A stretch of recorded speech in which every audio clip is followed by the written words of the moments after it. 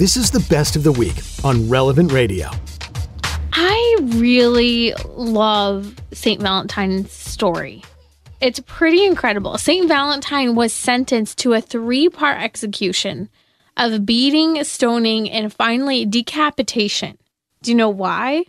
For marrying people when Emperor Claudius had an edict against marriage.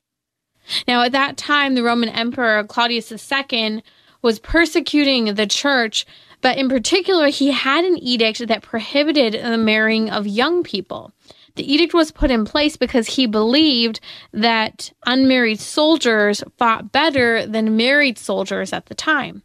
This is one of the many reasons, but very silly belief. I actually do think, you could put an argument on both sides. I do think that married men can often have more to fight for. And some say, well, someone who's not married is more willing to risk their lives. Not necessarily. Someone who's married is going to fight hard to make sure he comes home and those with him as well. So there's much to be said in that whole conversation. It brings up I think, important topic. But St. Valentine was eventually caught for the fact that he was marrying people, young people, because he stood up for the right to marry, that it's a sacrament in the church, and that it's a fundamental vocation of the human person to marry and to enter into family life. That's how important it was. It wasn't just him dispersing communion and giving us the greatest gift of our faith, the source and summit of our faith, but he was willing to risk his life, not just by celebrating Mass, but celebrating the sacrament of matrimony as well. It's pretty significant. Normally you hear stories about priests who were engaging in the underground church and they were murdered for the fact that they were still passing on the faith. St. Valentine was passing on the faith, not only the passing on of the Eucharist, by preserving that right to marry, that great gift of sacramental marriage. And it's significant too, because these people could just say, okay, well, I'm married and I'm just going to live together and I'm going to start my family. No, you need to be married and be married in the church. Not only that, you need the grace of our Lord Jesus Christ to be that balm that keeps the two of you together in good times and in bad. And St. Valentine was caught for giving just that great gift of the sacrament of matrimony to people who so desperately needed it, as Emperor Claudius had put forth this edict saying that you can't get married. And just note, this is how significant marriage within the church was, that Emperor Claudius didn't just shut down these public civil ceremonies. No, he shut up the sacrament of marriage, because we know the sacrament of matrimony is that important. So if you've been married and you've been married outside of the church, I invite you to come into the church, bring that marriage into the light of the church, navigate what might or might not be challenging circumstances, and let your marriage receive the grace of Christ. And just think for a moment that Jesus Christ's first miracle was that of the wedding feast at Cana, his first public miracle. All because his mother asked him to do so, but just to celebrate the marriage of a couple. That should give us another insight into the significance of marriage, of upholding and supporting marriage, even in the celebratory elements. So while in prison, St. Valentine is most notoriously known in the theme for our secular hallmark holiday today of what's known as not St. Valentine's Day, but just Valentine's Day. St. Valentine is the man, the myth, and the legend, and ultimately the saint reigning with Christ in heaven. And his story is so significant. We'll talk about it a little bit more, but that 3-part execution, the fact that he was imprisoned and tortured for performing marriage ceremonies against the command of Emperor Claudius II. Now, while he was in prison, what he's best known for is for healing Asterius' daughter. She was a young girl who was blind. And as the story of St. Valentine goes, these are historical figures, he prayed and actually prayed with her and healed her. And he would exchange letters back and forth with Asterius' daughter. And the letters he would sign, "Your Valentine." I think this is actually pretty significant. We've lost this culture of letter writing, which I love. I spent some years before I got married trying to take that back up, whether it be with thank you cards or different seasonal cards or just writing letters to various people, friends who lived on the other side of the country, religious friends who were in other countries as well. And there's this beauty to letter writing. There's this healthy vulnerability to the written word that I think is so significant. It's another topic for another day. But when you think about the fact that St. Valentine would sign his letters, your Valentine, just like when letters are often signed, you'd sign yours truly, or maybe your wife, or different forms of endearment in those letters. St. Valentine signed off your Valentine. And when we say these statements of yours truly or your Valentine at the end of a letter, it gives a sense of belonging to another person, being at the service of another person, entrusting yourself to another person. Isn't that what love is? That you're entrusting yourself to another person and you could get hurt. Why? Because you're sacrificing ultimately part of yourself, or at least you should be, because that's what Lent is. Now, ultimately, after this great miracle of healing Asterius's daughter and these letters that were exchanged back and forth, St. Valentine, as I mentioned earlier, died a 3-part execution of beating, stoning, and finally decapitation.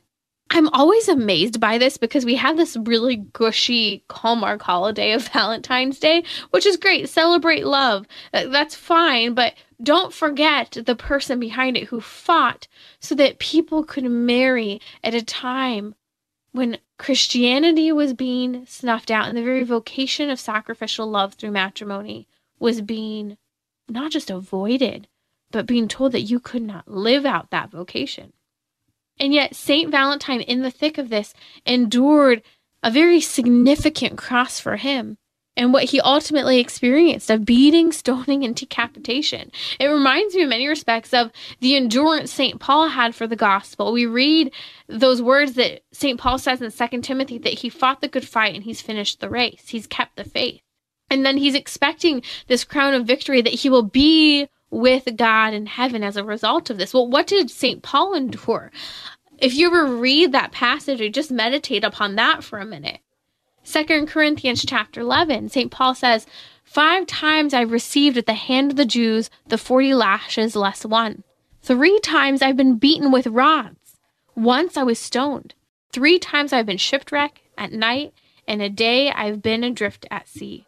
On frequent journeys, in danger from rivers, danger from robbers, danger from my own people, danger from Gentiles, danger in the city, danger in the wilderness, danger at sea, danger from false brethren, in toil and hardship, through many sleepless nights, in hunger and thirst, often without food, in cold and exposure. And apart from other things, there is a daily pressure upon me of my anxiety for all the churches. Every time I hear that one paragraph from St. Paul's writings in the second letter to the Corinthians in the New Testament, my jaw just about drops. Look at all that St. Paul himself endured. And I love how at the end of it, he mentions, not to mention the daily pressure I have in life and the anxieties that I carry. And look at what he suffered. Look at what St. Valentine endured in his own suffering. That 3-part execution, beating, stoning, and finally decapitation. What role does suffering have in our lives? What role does it play? Is it redemptive?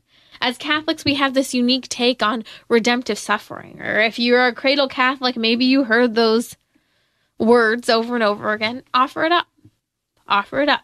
You're struggling? Good. Suck it up. Offer it up. There's a wonderful encyclical, Salvifici Doloris, that Pope St. John Paul II wrote in 1984. Ironically, it was published on February 11th, 1984, which I just actually realized right now, right before the feast day of St. Valentine's Day. And this year, St. Valentine's Day and Ash Wednesday collide on the same day. But something he writes in there that I think is most poignant, you should really read the letter. We'll post a link to it on social media. He says, what we express by the word suffering seems to be particularly essential to the nature of man. That is, he means the nature of the human person. He goes on to say, it manifests in its own way that depth which is proper to man, and in its own way surpasses it. In other words, suffering is at the depth of the human person. It's essential to the human person, and it helps us to go not just to the depth of who we are as human beings, but to surpass what we are. He goes on to say, suffering seems to belong to man's transcendence. It is one of those points in which a man is in a certain sense destined to go beyond himself and is called to this in a mysterious way.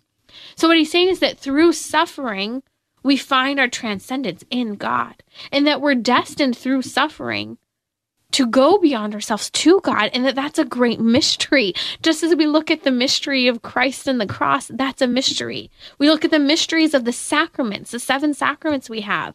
And the Eastern part of the church, they refer to sacraments not as sacraments, but as mysteries. We've heard the idea over and over again, and I hope you have, that God only allows us to suffer what we are able to endure. It's encouraging when things are difficult, that God is only allowing me to suffer what we can endure. But here's a challenge when it comes to suffering. We have some choices because of our free will. We can choose not to endure it and take horrific ways out. We can choose to become victims, or we can choose to do many things in our avoidance of suffering. We can run. Many things. You name it. But then we can try to endure it. Now, we could start to try to endure suffering and give up. We could even survive suffering without Christ, but then become a victim holding a chip on our shoulder for all those terrible things we've endured. Or we can rely on Christ and be transformed by that suffering. Let it be the moment that proves the human person, that enters into the transcendence of the human being, is that, as Pope St. John Paul II said, see that we're destined through that suffering to go to God in a very mysterious way. But the question is, will we be transformed by Christ? Will we surrender that? I challenged you earlier. You're trying to decide what you're doing for Lent, or maybe you've already decided. Make sure it's in conjunction with your most predominant and persistent sin. Do you know what that is? Because that's very important, that whatever sacrifice we're entering into is out of love for Christ, to eradicate sin from our lives, and to truly transform our behavior. Will we be transformed by him? Venerable Fulton Sheen made this comment that I heard a few years ago for the first time and has really resonated with me. He discusses how we live in a culture where many people are walking around as half-crucified souls. In other words, some people may carry their cross all the way to Calvary, he said, but then they abandon it. He says others are nailed to it and detach themselves before the elevation. Others are crucified, but in answer to the challenges of the world, come down.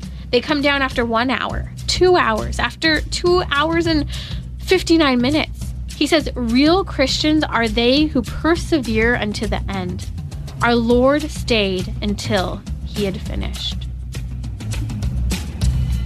Like what you just heard? Share it with your family and friends. And thanks for listening.